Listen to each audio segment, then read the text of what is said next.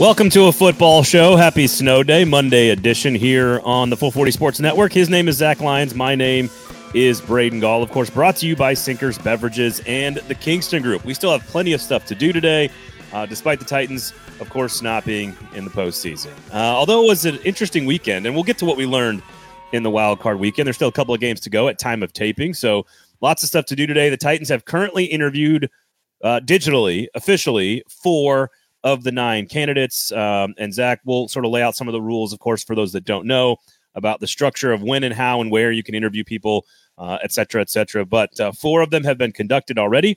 We'll get to your thoughts, Zach, on all 4 of those candidates. We touched on some of those candidates at the end of last week's episode, but last Thursday's show was more of an autopsy, and that's all behind us now. It's all time to look forward. It is all time to establish the future of the Tennessee Titans. So we will do that. Of course, brought to you by Sinkers Beverages and the Kingston Group. And Alabama took all of 2.5 days to hire a coach. Kalen DeBoer is the new coach at Alabama. So we'll get to that a little bit later on in the show as well. And then was it ever confirmed that he brought the general manager of Washington? Maybe we should just ask. I could ask this question later, but the general manager of football operations or whatever from Washington with him.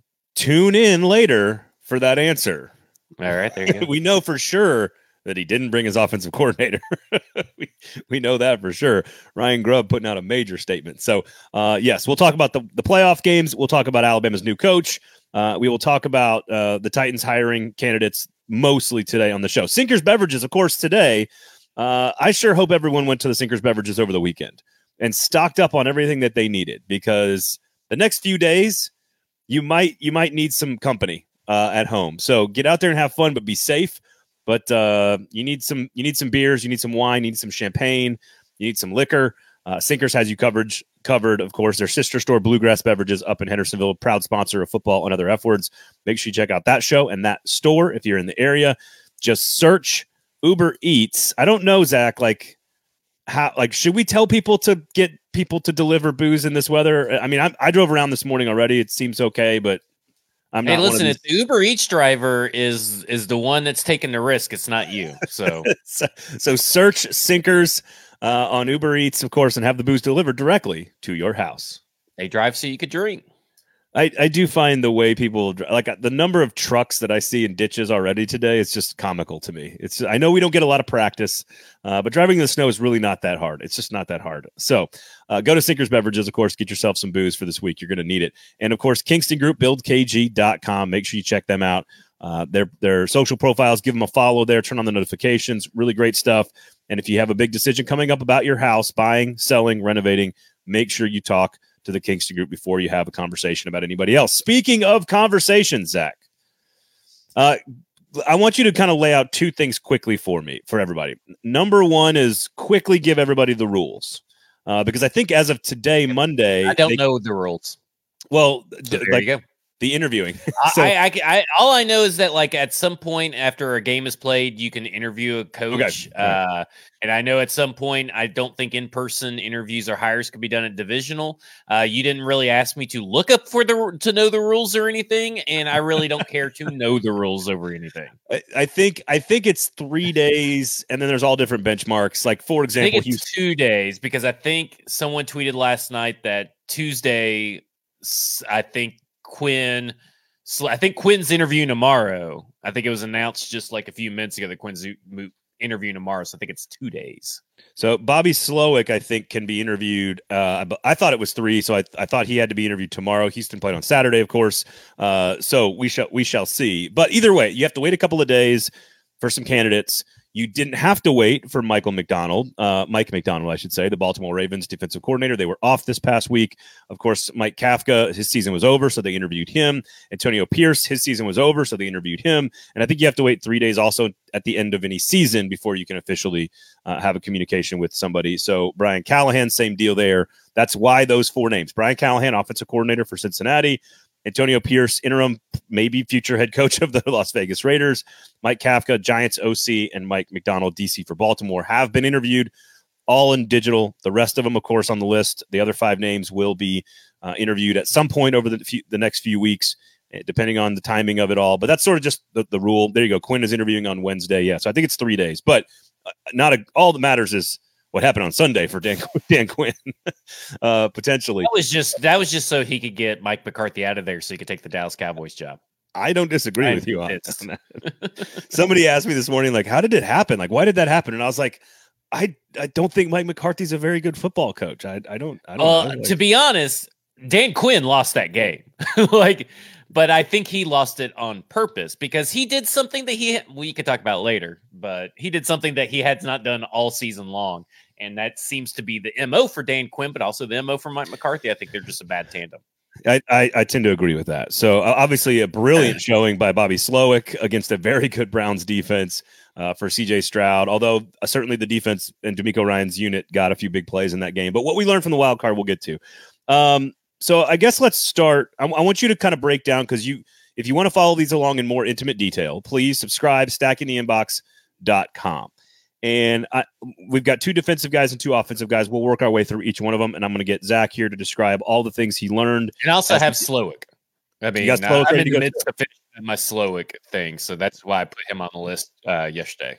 Awesome. I can't wait to get to him, because I find him to be the super, super interesting out of all these guys. So let's start with Mike Macdonald first. I think that's the one you put out today or yesterday. Yes. It's one of your most recent ones. So again, stackingtheinbox.com. Make sure you check that out.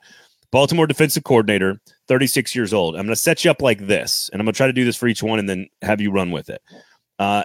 It strikes you. You say in your piece, there's one major pro and one major con. What are those for Mike Macdonald as a Titans head coach?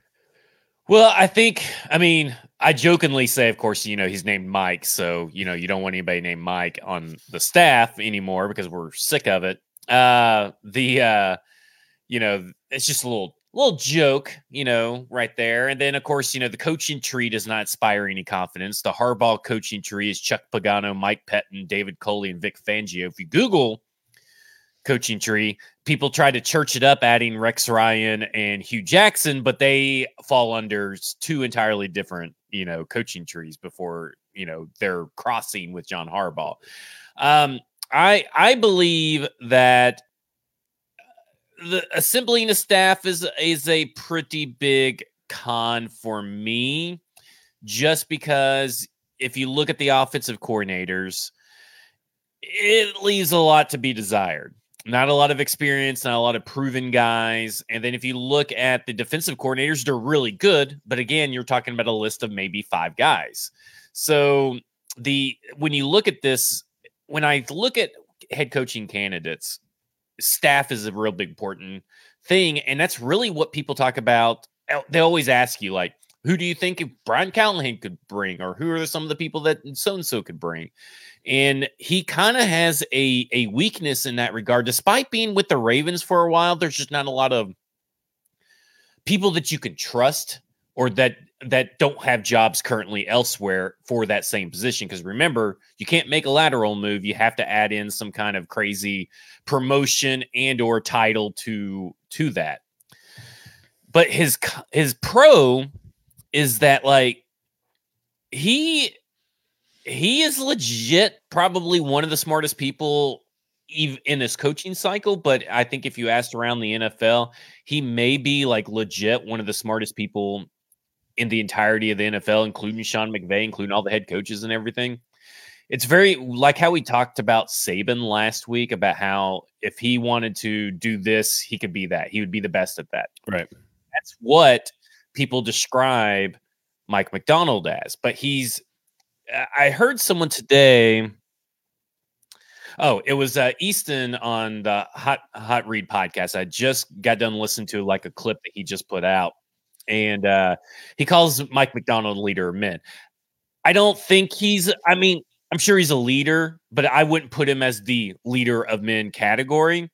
I would put him way separate from that, because I don't think that not all defensive coordinators are leader of men. I guess I should throw out there. And I'm not saying that's what he's saying, but I think from everything I have read, leader of men is not a descriptor that would not be a top 5 descriptor for Mike Macdonald. And putting that out there may turn people off from Mike Macdonald. If you package the Mike Macdonald conversation with the Antonio Pierce conversation, I think it's very clear to see the Antonio Pierce, that side of Antonio Pierce, Versus when you read and study Mike Macdonald, it is far more almost like an offensive coordinator. He's talked about like he's an offensive coordinator. Like there's this scheme here, and like every player knows everything about everything, and like the way he teaches this skill that helps that other player, and like he's changing it from week to week based on what they're doing. And I think adaptable is the word that you used in your story. Mm-hmm.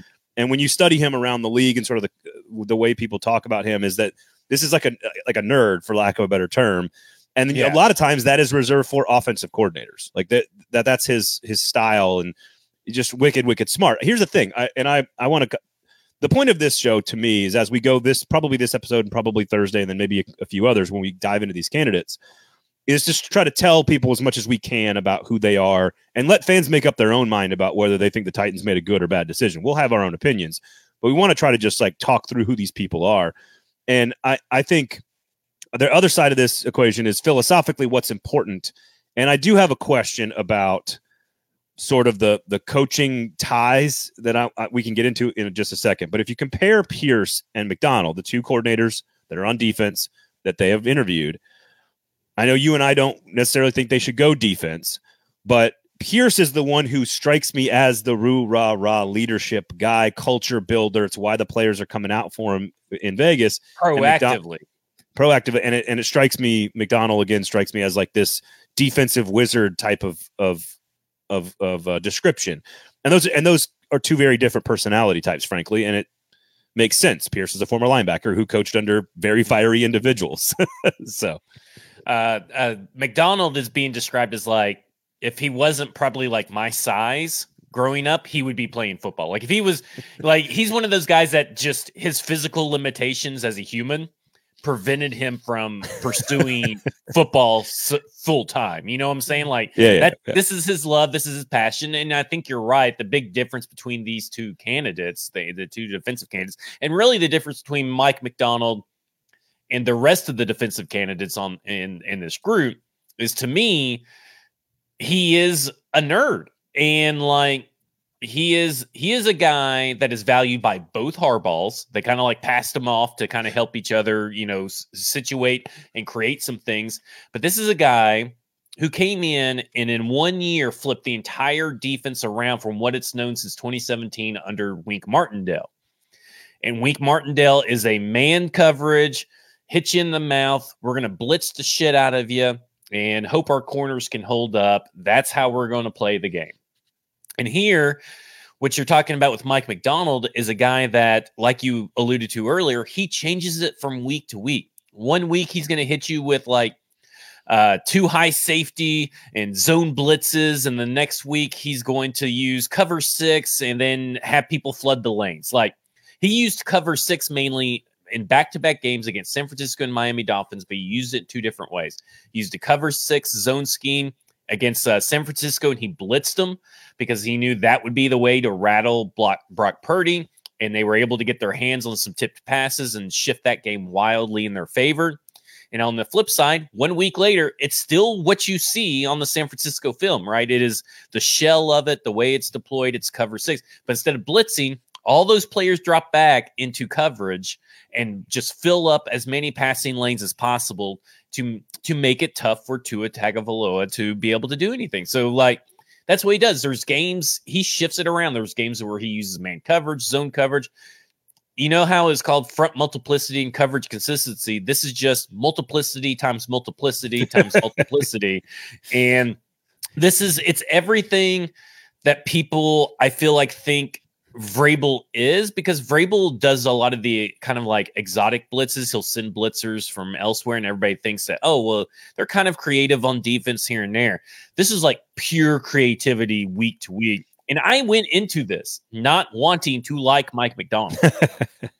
But the more you research, the more you read, the more film you watch, and you go back and watch some games that other people have watched and talk about in these articles, the more you're like, this dude is the Sean McVay of the defense. And it's my biggest concern, though, and this is your concern with the defensive head coach, but my biggest concern is building the staff. And then can you continue to build the staff? Well, because I want to talk about the staff here for a second. But if I was talking about the defensive names, which includes Mike Macdonald and Antonio Pierce already interviewed, of course, Aaron Glenn, the Lions defensive coordinator, which I think he can get an interview on Wednesday. If Dan Quinn can get an interview on Wednesday, then Glenn can get an interview on Wednesday. And I would just go with me here for the sake of the conversation. I would have Mike Macdonald clearly as number one of the 4 defensive candidates. Yes, no doubt. I would have Antonio Pierce at number 2.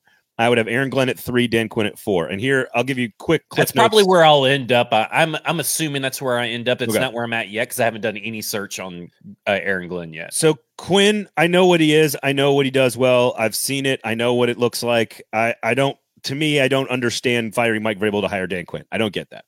Aaron Glenn, the same, right? Quinn. Someone said that out of all the candidates that could be available for the Cowboys job if Mike McCarthy's fired, Vrabel has the best resume. No, Dan Quinn has a better resume than Mike Vrabel. They're the same. Yeah. So they're the same.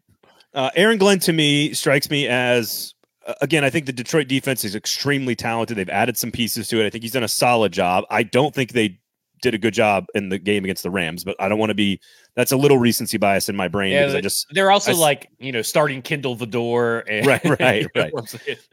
Right. Yes, Z Dean, all the interviews are done via – I don't know if Zoom is the actual software, but yes, they're all digital. In-person interviews cannot happen until after the entire season, I believe. The divisional. After the divisional round. No, maybe you're right. It's the divisional.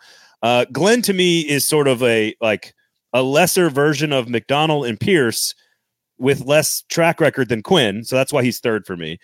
Pierce, to me, is just an inexperienced version of Mike Vrabel, and Macdonald is the young hotshot whiz kid offensive coordinator of the defensive side of the list of the candidates, which is why I like him the most. Also, I think he's, again, smart, adaptable, all these things we're talking about.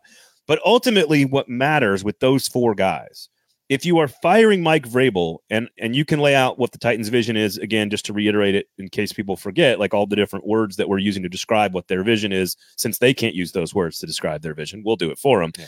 Yeah.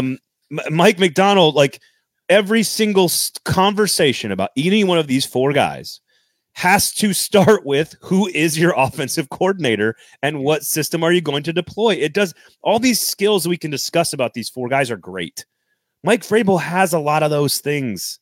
And so the question is, what do these guys do for you on offense? And I don't think we have any answers for that with these 4 candidates. No, I mean, you can make a decision or make the logical assumption that T. Martin would likely be the offensive coordinator for Mike Macdonald. I don't know how I feel about that. It's a random name to throw out there, but Lamar Jackson credits a lot of his newfound success, if you will, since the best season since his MVP season to T. Martin. T. Martin is a former offensive coordinator that helped get Sam Darnold, in the first round. Now, what Sam Darnold did with that's on Sam Darnold, but he helped do that.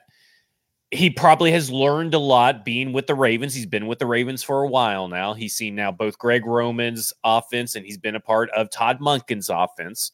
So I'm willing to at least give it a shot, but that's probably the best guy that he's likely going to get, unless there's some outside of, some left field candidate that we're just not aware of, that maybe he keeps Charles London, maybe he keeps Tim Kelly. Maybe that is a plus for you. If you are listening to this, I don't know where I stand. I'm a big believer in keeping Charles London, no matter who's on the staff. Agree. Or who's the head coach, but I don't know what he is as an offensive coordinator. But if you're looking at the vision, innovative, evolved, sustained success, aligned and collaborative, this is that guy. That perfectly describes what Mike Macdonald is for the defense, what his viewpoints on football in general are. This is a guy that has sustained success no matter where his stop has been, whether it was at Michigan, where he totally flipped that defensive program around and has left it in a much better place where the defensive coordinators that are currently there are able to sustain that success. He at every stop for every position that he coached at the Ravens, you're looking at all pros. Now he's a defensive coordinator, and he has done tremendous as a defensive coordinator for the Ravens. So he meets all that more so than I feel like the others do by far. And I feel like he does just as much as on the defensive side meets those criteria as the offensive coordinators. Chris says you don't want to hire T. Martin right now if you're the Titans because you don't want to alienate a big part of your fan base when you end up firing him right as you're trying to close out PSL deals. Here, I think T. Martin would be a disaster. I know too much about the offensive scheme and all the stuff he's done. I think it would be a disaster. Now, let me ask you, but I agree that McDonald is the best option of the defensive guys. I think it's because of all the things you've said and all the things you laid out in your article. I think if you're talking about smart, innovative, George Godsey is probably the guy, by the way. I forgot about George Godsey being on the list. Okay, George Godsey. Oh, I know what you're talking. Yeah. I also do want to ask you real quickly who you think should be kept off the staff, but we'll get to that in a second. I want to make one philosophical point because you spend a lot of time of this in your articles, and I just want to make an observation because one of the candidates, Brian Callahan, who we're going to talk about in a second, had no connection to Zach Taylor whatsoever. I don't believe. No, that's not true. Well, give me if I coaching connection. So I put in there. They've known each other since spring break 2005. So they have known each other. They actually started a summer football camp together. And gosh, I can't remember the third guy that was on there, but as a third offensive guru person. But they have known each other since 2005, which I did not know until I listened to a podcast. So I want to. It is an article. So I think there's two different things that sort of fight against each other in this assumption that that there has to be some connection here. Number one, football coaches in general are loyal to a fault in I think in general. Doesn't mean every one person, but they are kind of loyal to a fault. So yes, it is smart to look at sort of the connections and all that stuff. And that's all very smart to do because I think coaches are loyal. That's why I said I don't know if outside of straight connections, unless there's someone that we're just not aware of that he has never worked with or maybe he's friends with, just like Zach Taylor and Brian Callahan. We just don't know who that guy is. But what I would say, though, to you, having just wandered around at the Grand Ole Opry or the Opryland Hotel with the AFCA, which is the American Football Coaches Association, was in town last week. And when you go walk around, there are lots of names of lots of guys, assistants and otherwise, that have never worked together and have no perceived official tie, and they are all on text chains together. They all know each other. Every one of these guys knows each other. They go to these conventions together. They go to these meetings, and they go to these seminars. They go to these things, college, pro, whatever. They all know each other. And if you know John Harbaugh and Jim Harbaugh and you're Mike McDonald, you know everybody else at that point. So I don't think that, I think these football coaches talk more than middle school girls. They all know each other. And so I don't think it's as important to study who you've worked with as it is to who you've learned from and sort of who has dubbed you as good enough. Like Mike Kafka, which we're going to get to in a second. I'm not a huge fan of that hire. I don't think it would be a great hire. You're probably in agreement with me. But the fact that my people misinterpreted my tweet like he had been hired, and I was like, no, I just got done writing an article, and I just extremely would be upset if they hired. To your point about Jim Harbaugh hiring him, approving of him, using him to win games, John Harbaugh approving of him, hiring him, using him to win games, Andy Reid hiring Mike Kafka and elevating him every year in Kansas City is a sign that a very smart, really brilliant football coach thinks very highly of you. So I do care that who sort of deemed you worthy, for lack of a better phrase. I think that is something that I value here.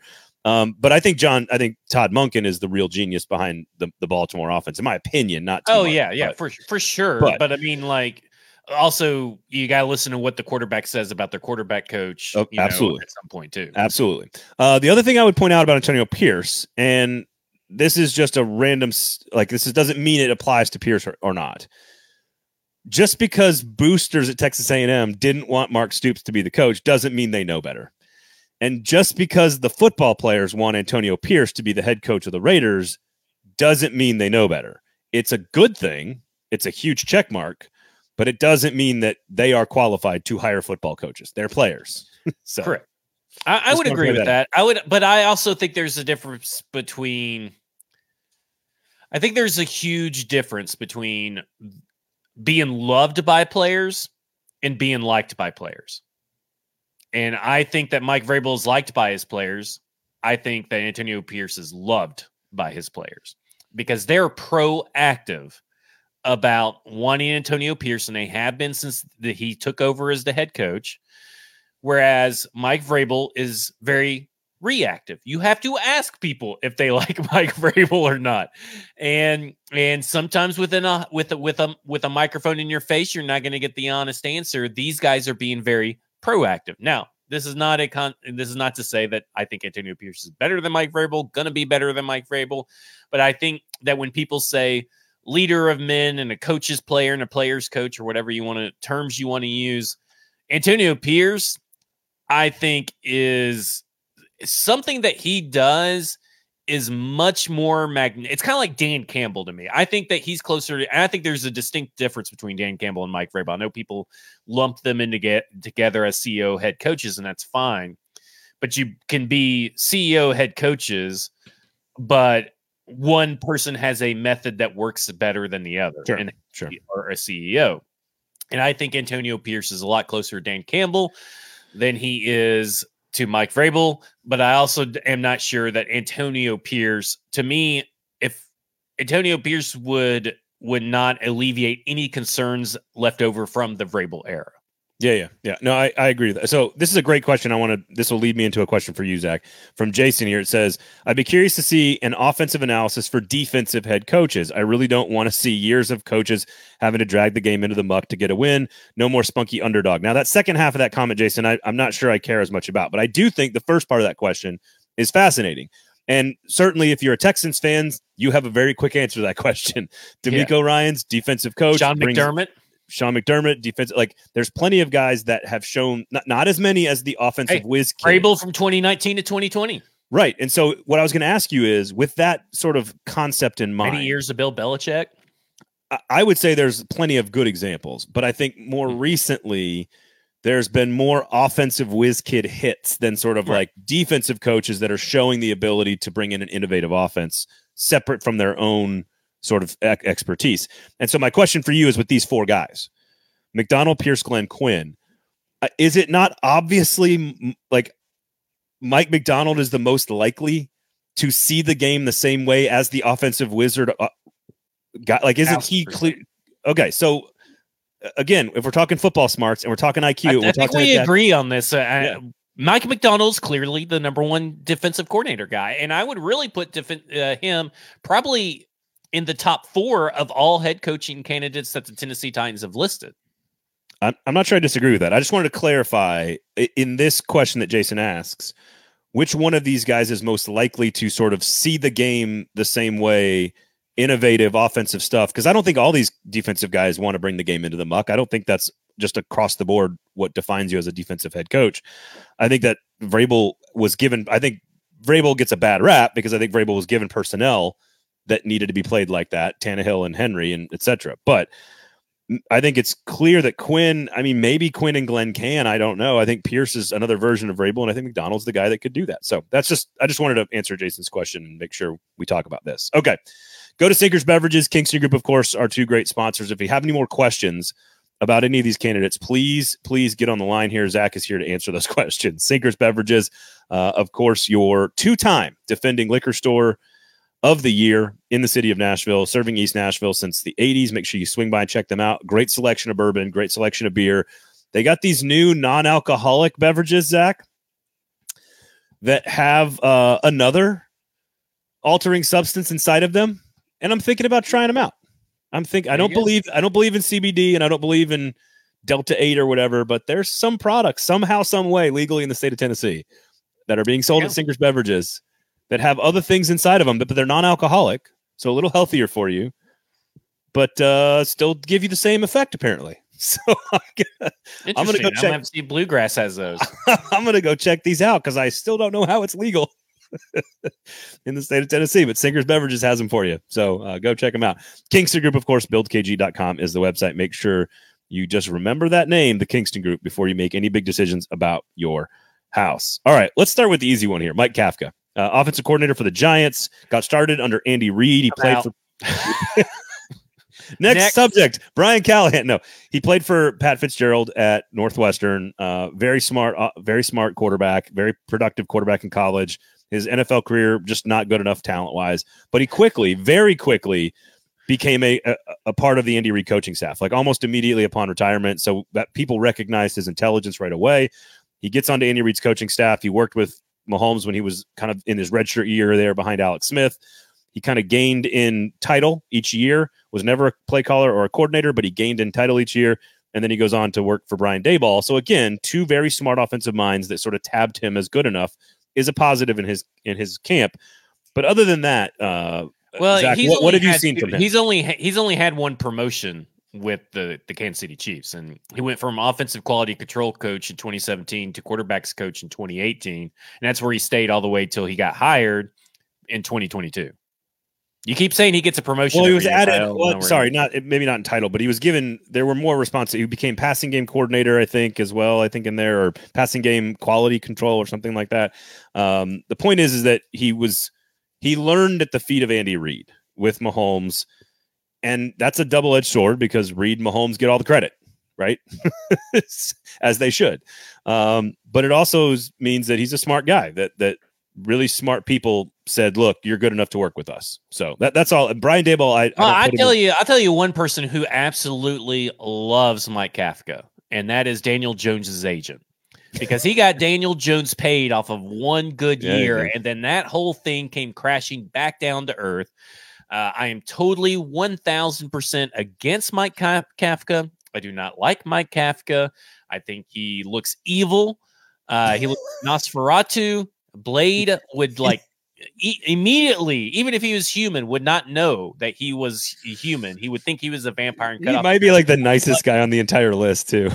He's boring. We know that because his mom even came out and said that he's boring. Wow. He's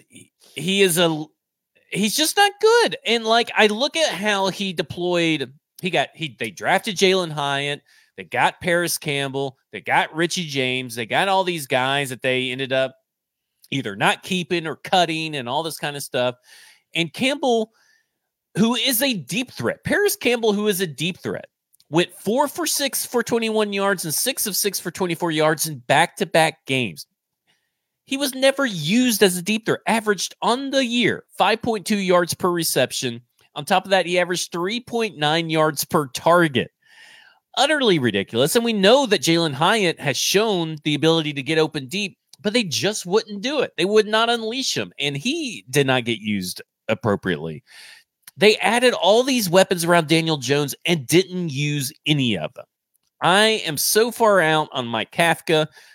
I think the only saving grace is if he were to bring Eric Bieniemy, because his staff sucks. Offensively, his defense has some fancy names to it, but I really don't think that I really care. Same with the offensive line. It's just Mike Kafka, boring. Do not like him. Okay. I don't know what to add. I think he's the most unqualified of the offensive minds potentially for this job. I think he's the most unqualified, but totally unqualified. It doesn't mean that in a couple of years he wouldn't be qualified, but that doesn't mean the Titans should be the ones to go early, quote unquote, on a guy like this. I haven't double checked it yet, but Kenneth says that Caleb Williams has done the obvious and declared for the draft. I know JJ McCarthy also declared for the draft as well as Blake Corum. So we can confirm some of that stuff. Square Up says, this might come off as sarcastic, but what even are the negatives of Ben Johnson? We'll get to Ben Johnson in just a second. He has not done the interview yet. I haven't really done a lot of research on Ben Johnson, so all I can say is that he is from the Adam Gase coaching tree. So that is a massive, massive negative. If you want. Doesn't mean he's not going to be a good coach or a good hire, but that is because we're all guessing. If you want one massive negative, there you go. So what we're trying to do is go through and the ones who have already interviewed officially kind of break those guys down. And as they interview, we'll give you some more information. So let's get to Brian Callahan, which I think, if you've got Mike Macdonald, let's say hypothetically at 4 out of 9, let's just say, I'm assuming Brian Callahan is above Mike Macdonald. He's currently my number 1 with the, and I think right now because I'm almost done with my Bobby Sloak piece. Brian Callahan and Bobby Sloak can build very similar staffs. Now, the big thing with Brian Callahan is that he has more experience as an offensive coordinator in the league, and he could quite possibly, if he chooses, and his dad chooses to come with him, give his dad assistant head coach Bill Callahan, assistant head coach title / offensive line coach, because that's what you would have to do because he just signed an extension with the Cleveland Browns as their offensive line coach, and bring him on. So offensive line coach is where he has the tiebreaker between him and Bobby Slowick, besides experience. But when you're just talking about building a staff, because I know that I have talked about how Brian Callahan's staff is one of the best staffs, has the highest chance to succeed. But if you go look at Bobby Slowick, he has a really, really good staff that he could pull from his history with San Francisco, the Texans, and Washington back in the day. So to me, it's like I look at it and I go, Brian Callahan's my number one. And I think right now, and I have not done a lot of research on Ben Johnson, but right now it'd be Brian Callahan, Bobby Slowick, Ben Johnson, and Mike McDonald, with Ben Johnson being able to move around once I do the research for him. So why then, outside of the staff, why Brian? Because again, there's been Zach Taylor's had a lot of interesting things to say about Brian Callahan, that he's basically with him every step of the way throughout the entire course of each week, being sort of a secondary version of a head coach through the offensive game plan. He's not. I mean, like the play calling is there for him. He's one of the few guys that has that. He's not inexperienced in that department, as some of these other guys are, but. Why is it, you've done the deep dive on him? We're not going to do Bobby Slowick and Ben Johnson just yet, but why number one on your list?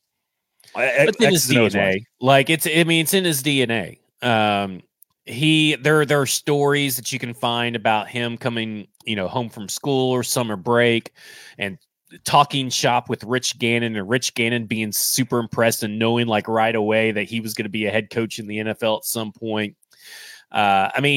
Since he was born, Bill has been in the league since he was born, like been in the NFL coaching. So you don't not pick up on stuff, right? His dad's been a head coach. His dad's been position coaches, offensive coordinators. You don't just not pick up on stuff. But he's also like, when you hear Rich Gannon talk about him, when you hear Peyton Manning talk about him, that will perk up some ears for our volunteer fans. He's described as the quarterback's coach, not the quarterback coach, not like the position. He's the quarterback's coach. He has talked to so many and coached up so many different quarterbacks of different personality, of different outlooks and study habits and learning habits and all this kind of stuff, and has molded his communication to them around them. You won't find a bigger difference between discussing and breaking down film with Peyton Manning and discussing and breaking down film with Tim Tebow. There could not be two more dissimilar, quarterbacks that he has coached and broken down film with and helped. And that's what he has done. That's what he's done through his whole career. And when you're looking at the staff he can bring, the responsibility he's had since 2019 with the Cincinnati Bengals, what he's done with the Cincinnati Bengals and Joe Burrow and Jake Browning, what he's been able to communicate with amongst all the staff. Like Zach Taylor can go away for 4 or 5 hours, and here comes Brian Callahan. At the end of the day, they meet up, and he handled everything for Zach Taylor. Like anything that Zach Taylor couldn't get around to as a head coach in day-to-day activities, he's got to handle. So to me, Brian Callahan has everything that you could want, every quality, theoretically. Like that's what we always talk about, right? Theoretically. All of this is theoretically.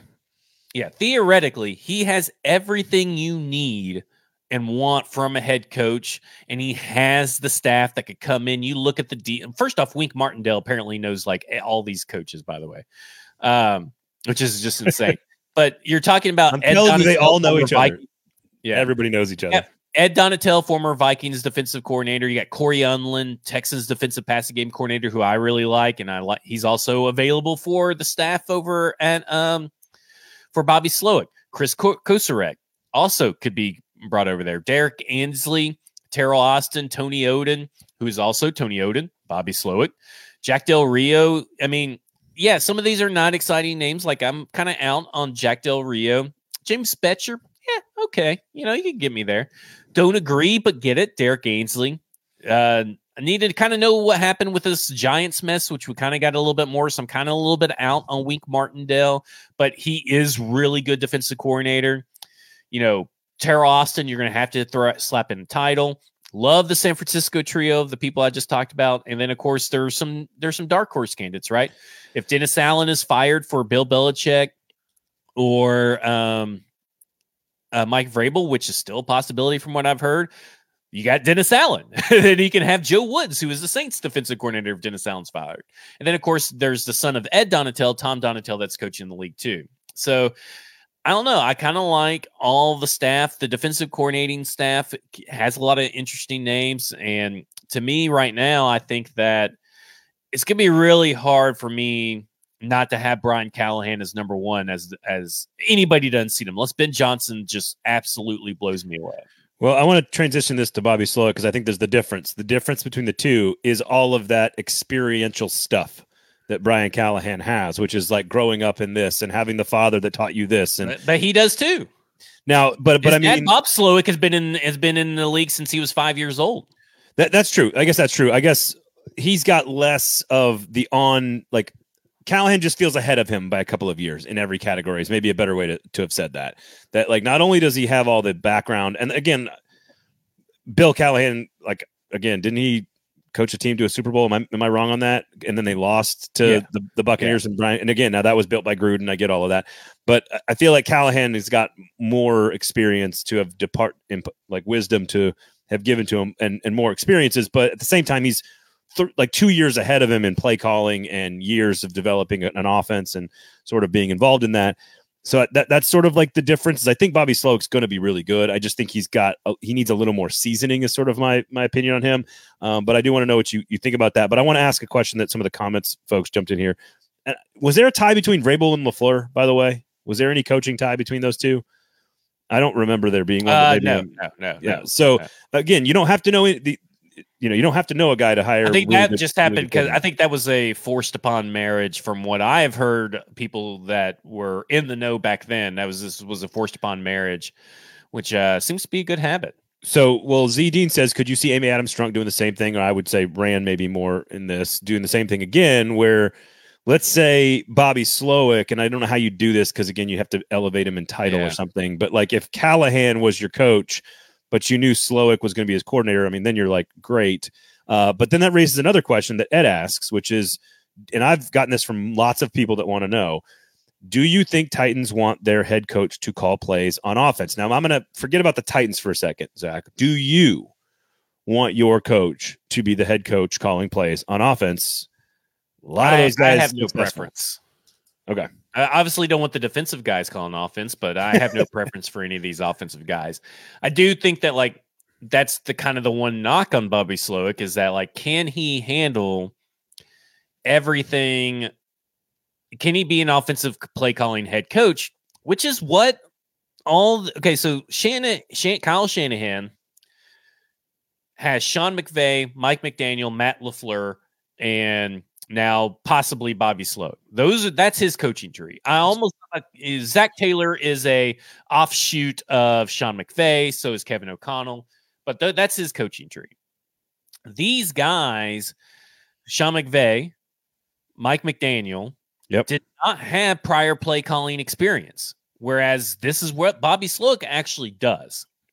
Now the difference is Bobby Slowik has been in the league just 1 year less, or started 1 year later than Brian Callahan. However, there's a time period between his Washington job and San Francisco from, I believe, is 2014 through 2016 that he was with Pro Football Focus, getting that started up, and he's a big analytics guy.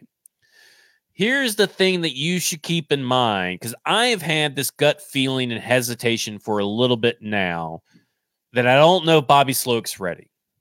But I'd rather be early than late in the case of the Shanahan tree. And so what I mean by that is if you have to suffer through a Zach Taylor or really even Kyle Shanahan kind of slow start, but you get to the point that both those teams are at a couple of years down the road, it will be worth it. However, I want everybody to keep this in mind about Bobby Slowik and any kind of people bringing knocks towards him that maybe he can't do everything. He's kind of done everything. He's been the right-hand man to Kyle Shanahan after Mike McDaniel left. He was also basically worked really closely to Mike McDaniel, who was the offensive coordinator under Kyle Shanahan. He was one of the first hires Kyle Shanahan made when he got the job in San Francisco. And DeMeco Ryans, who kind of grew up in the quality control coach ranks at San Francisco with Bobby Slowick, that's the reason why they came over, because he has so much respect, so much faith in him, and he was rewarded for it. He's also learned not only just under Kyle Shanahan and DeMeco Ryans now, but also Mike Shanahan. So he knows. He has worked closely with many people who have ran football teams and knows what works and knows what doesn't. And Kyle Shanahan himself, this is how Kyle Shanahan builds a staff. And this is very important for everybody to listen to. So this is the straight up from the words of Kyle Shanahan. And I want you to just bear with me. Usually I like someone that I've seen on the staff at other places I've been when I didn't get to hire the staff. So that would be Bobby Slowick. You get to see people's work ethic, big work ethic, okay? Kind of what drives them. There's the example of thinking, man, this guy would be good with the players. Or, man, this guy could teach a player. Or, man, this guy's extremely smart, could just soak everything in. He could type everything up. He could break everything down. He understands every blitz, every formation. He can memorize all this stuff. Who could do both of those? There's so many different variations of stuff. There's so many different qualities in how to build a staff. Coordinators and stuff are just a little bit different because they can't be in too big of a hurry either. There's so many processes that if you skip a step, you can see it in guys, in my opinion, later on in their careers. So I like guys who could do it the normal way, where they're just breaking down stuff and listening to everybody and soaking stuff in. And guys who also don't mind the pressure on them. We're not always going to be nice. We try to be. But there's going to be a lot of pressure. You're not going to get many pats on the back, and you just got to grind and hope it works out for you one day.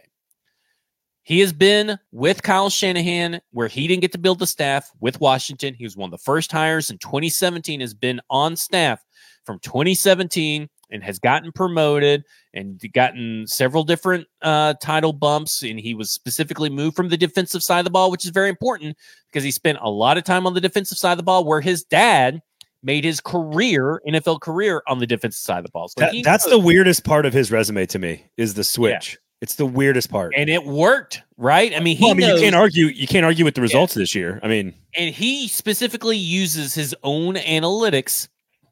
That's very important because he even in the game-winning touchdown against Todd Bowles and the Tampa Bay Buccaneers, he knew that the analytics told him that in this particular instance, that Todd was going to deploy cover 4, and he knew the exact play to call up, and it was a 15-yard pass to Tank Dell.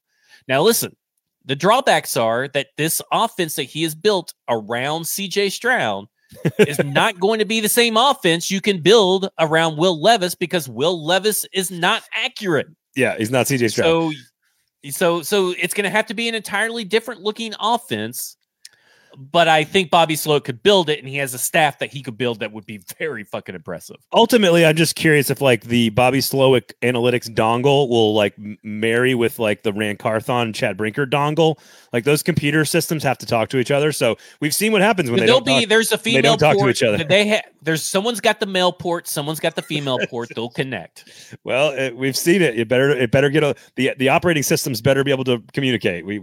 Between the two analytics. I would think that Rand Carthon's experience in the San Francisco 49ers, they would communicate. I would agree with you on that. So here's the thing. Like I agree. It's hard to argue with the amount of intake he has had with the minds that have been around him. And then the proof this past season with a Houston roster. Hype check for me though. Like he's kind of like maybe too nerdy. No, I've talked to PK. Like he's not like a cool nerd like Mike McDaniel or like a suave nerd like McVay or is McDaniel a cool nerd? Oh, he's awesome. I would love hanging out with Mike McDaniel. Looks he's Miami Coke chic is what he is. I just don't know if that's cool or not. What I'll say is I love him. I like the flat bill from Shanahan though. I like that. I don't like the McVay ripped up. But here, ultimately, somebody was asking me this about Auburn over the weekend. Like, why can't Hugh Freeze call plays? And I am like, in college, I think it's harder to be a play caller and manage like 100 kids because you have more hands-on stuff in the game itself and in the preparation and in the install. Like you have to do so much more in college with recruiting and everything else that I think it's easier for guys in the NFL. And we've seen this influx. We mentioned all of them O'Connell, Shanahan, McVay, LaFleur, McDaniel, Taylor, like these guys. He actually has a year of experience. Right. Well, exactly. But so ultimately I find it, I'm less concerned about an NFL head coach being the play caller. So if they decide to be that, and it's because they're the best at it, then I don't think it takes as much away from other things. The way if Lane Kiffin calls plays at Ole Miss, that might actually, you can't then go communicate with your defense and like I don't know. I think it affects colleges more than pro coaches for some reason. So I don't care like you, but yeah. I think with Bobby Slowick, I think there's a high chance that there's growing pains than with a higher chance of growing pains than with Brian Callahan. But I think that maybe his ceiling is probably a tad bit higher than Brian Callahan. So like, I think that like, it's a very high, it could be a medium risk, high reward. Whereas like Brian Callahan's low risk and above average reward.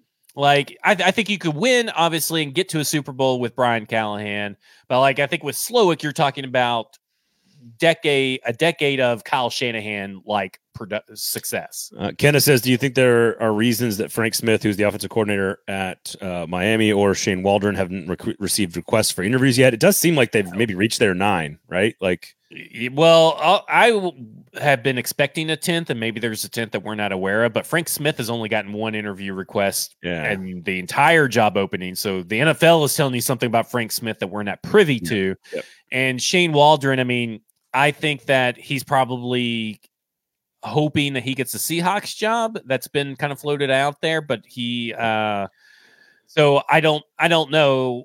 I don't know why anybody else has I don't think anybody's requested Shane Waldron to my knowledge.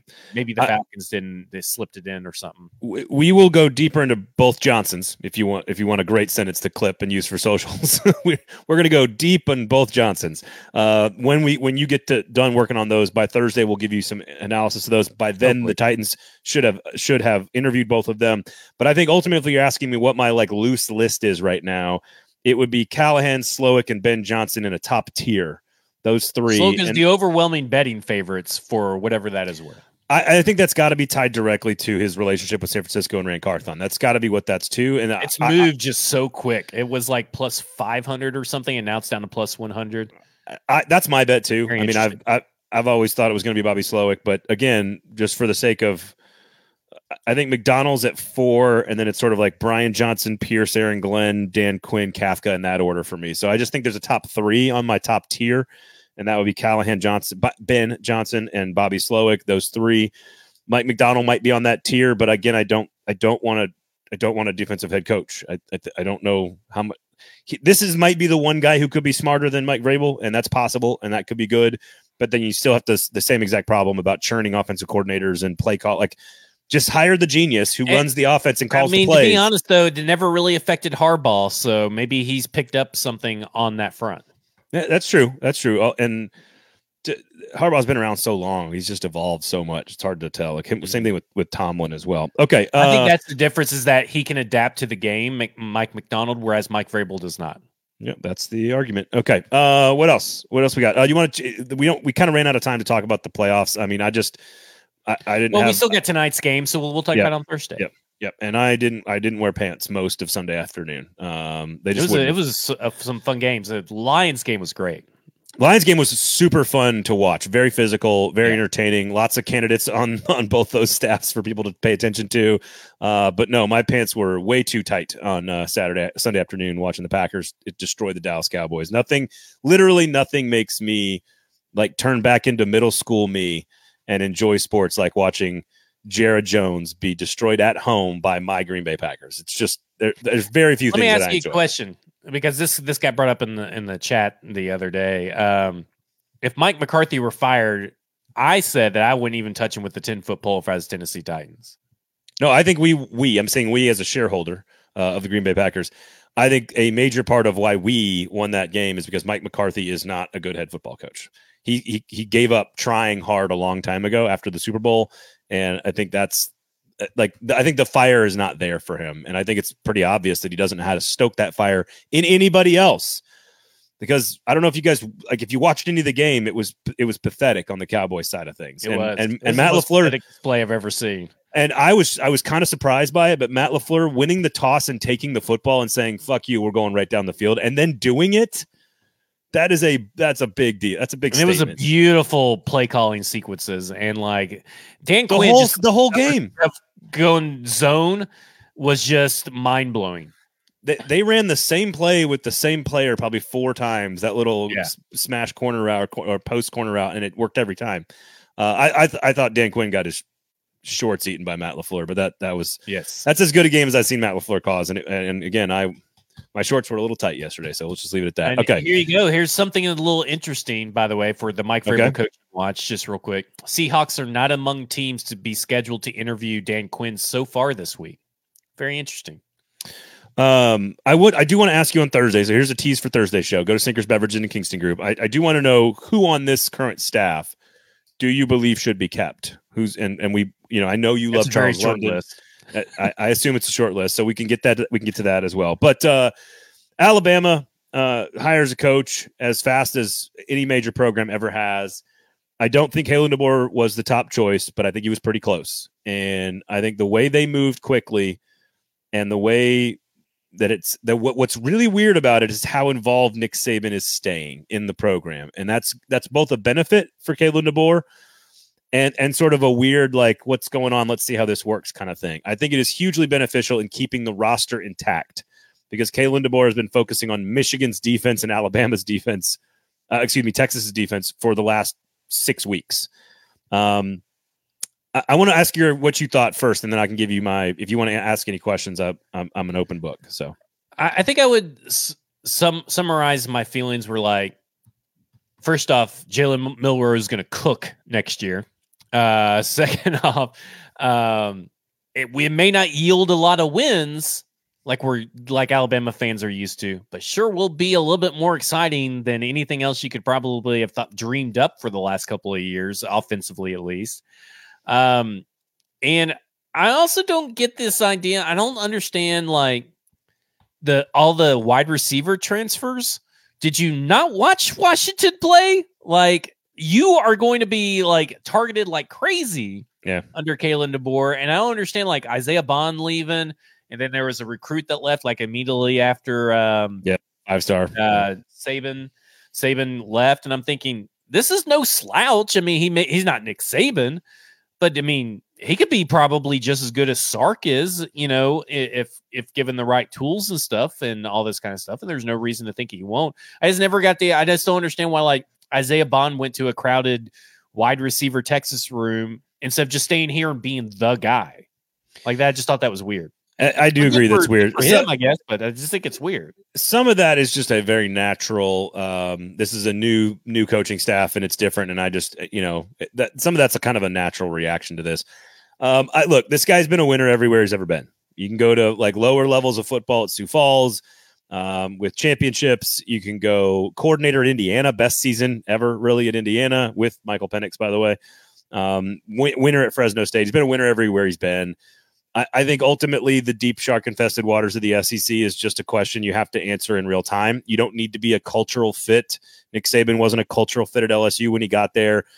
You don't have to be the alumni Kirby Smart at Georgia to be great. You can be from somewhere else and work just fine. Is there a chance this has some Brian Harsin-ish type of vibes? It's possible. But Kalen DeBoer's accomplished a whole lot more at Washington at a much higher level. And the offense, this is the best offense Alabama is going to have since Steve Sarkisian was the offensive coordinator or Lane Kiffin was the offensive coordinator. This is as good an offense as those teams will be. And so I think, to your point, in a new SEC with Texas and Oklahoma coming in, is 9-3 more possible now without Nick Saban, the greatest coach in the history of all of humankind? Yeah, it absolutely is. But is the offense going to be extremely fun and give you a chance to win every single week in a modern era of football where that's the direction we're going? Yeah, absolutely. So how to manage the thing I find most interesting about jumping into the SEC, especially at a level like Alabama, is always just how do you handle how different it is? It's just so different at Alabama or Auburn or LSU. It's so different than even the big schools like Wisconsin, or like it's even different than big schools in the Big Ten that make a lot of money. It's different. It's different. the fishbowl, the boosters, how much everyone is paying attention to like what you eat with your wife on a Saturday afternoon, like in the off season. Like it's just a fishbowl, and Alabama is the magnifying glass of all fishbowls. And so it's just, how do you handle that is kind of, you just never know what's going to happen. I will say one more positive thing that I haven't heard a lot of people say about this hire. And maybe I'm wrong. Maybe I haven't consumed enough. I was busy watching the football, but Washington's NIL structure was among the best in the Pac-12.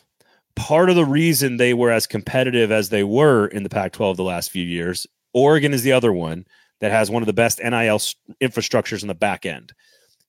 Washington was ready to compete in the Big Ten, is ready to compete in the Big Ten for big players because of what they built on the back end. And a lot of times that isn't a reflection of what the head coach is pushing for. And Eli Drinkwitz at Missouri is a great example of this. He has pushed for major infrastructure build out on the back end of Missouri, and it is why they're better than they have been in the SEC. So there's certain schools that haven't done it very well, and Washington is not one of them. So I think that's a reflection of how Kalen DeBoer sees the game and knows how to build a roster. But he packages it with this very West Coast relaxed attitude. He is a kind of a nerdy, like just a kind of a regular guy who just wants to go about coaching up plays and drawing up brilliant offenses. The offensive scheme against Michigan was not the reason they lost the game. It was Michael Penix missing open receivers. The receivers were open. Yep. It was not Michael Penix's. It was not Kalen DeBoer's fault. That's what I'm saying. Jalen Milroe, man, you talk about you better be accurate. Yeah, but you're talking about a guy that he could take advantage of Jalen Milroe's talents, like physical talents. Mm-hmm. This is that guy. I think go watch the second half of the Texas win in the semifinal. When the game was close, it was tied up at halftime, I think at 21, and they started unveiling a few other things in that third quarter against Texas. And it involved the quarterback using his legs. So I would just say, go watch that third quarter. Otherwise, I think great job by Greg Byrne in Alabama to get it done. I don't know how you live up to Nick Saban, though. I don't either. Like, he could be a really, really good coach, and it may not be good enough for Alabama standards. So I don't know. That's just a tough. You get into the 12-team playoff, and you make it to the in your first year, you get into the 12-team playoff. You make it to the Final Four. I think you would have a lot of happy Alabama fans, even if it doesn't result in a championship win. Here's what I agree with that. And here's what I'll say. I think having Josh Heupel at Tennessee, Kalen DeBoer at Alabama, I think having Steve Sarkisian at Texas, I think having Lane Kiffin at Ole Miss, like these offensive guys at these places that are going to be competitive in the SEC, it makes the game more fun to watch. Yeah, it is. There is going to be a lot of really entertaining offensive football in the SEC. The question is that good enough to consistently beat the Kirby Smart type of program? And that's Jim Harbaugh right now. I mean, we'll see. We'll see. It's going to be fun to watch, though. I can't wait. It's going to be fun to watch. Yeah, it's going to be great. Sinkers Beverages and the Kings Group. Make sure you check out our two great local amazing sponsors. We do appreciate all your support, all you guys in the comments. And, of course, football and other F words. StackInTheInbox.com. Cannot recommend enough. If you want a deep dive into all these head coaching options for the Titans, make sure you check them out. Again, StackInTheInbox.com. Hard recommend, folks. Hard recommend. For Zach Lyons, I'm Braden Gall. Thank you guys all for listening. We will talk to you on Thursday with more candidate breakdown, and who knows, maybe they make a decision. Who knows? We'll see. But make sure you tune in, turn all the notifications on, and, of course, please give us a subscription on the YouTube page. We do really, really appreciate it. Otherwise, have a great week. Stay warm, stay safe, and we will talk to you on Thursday.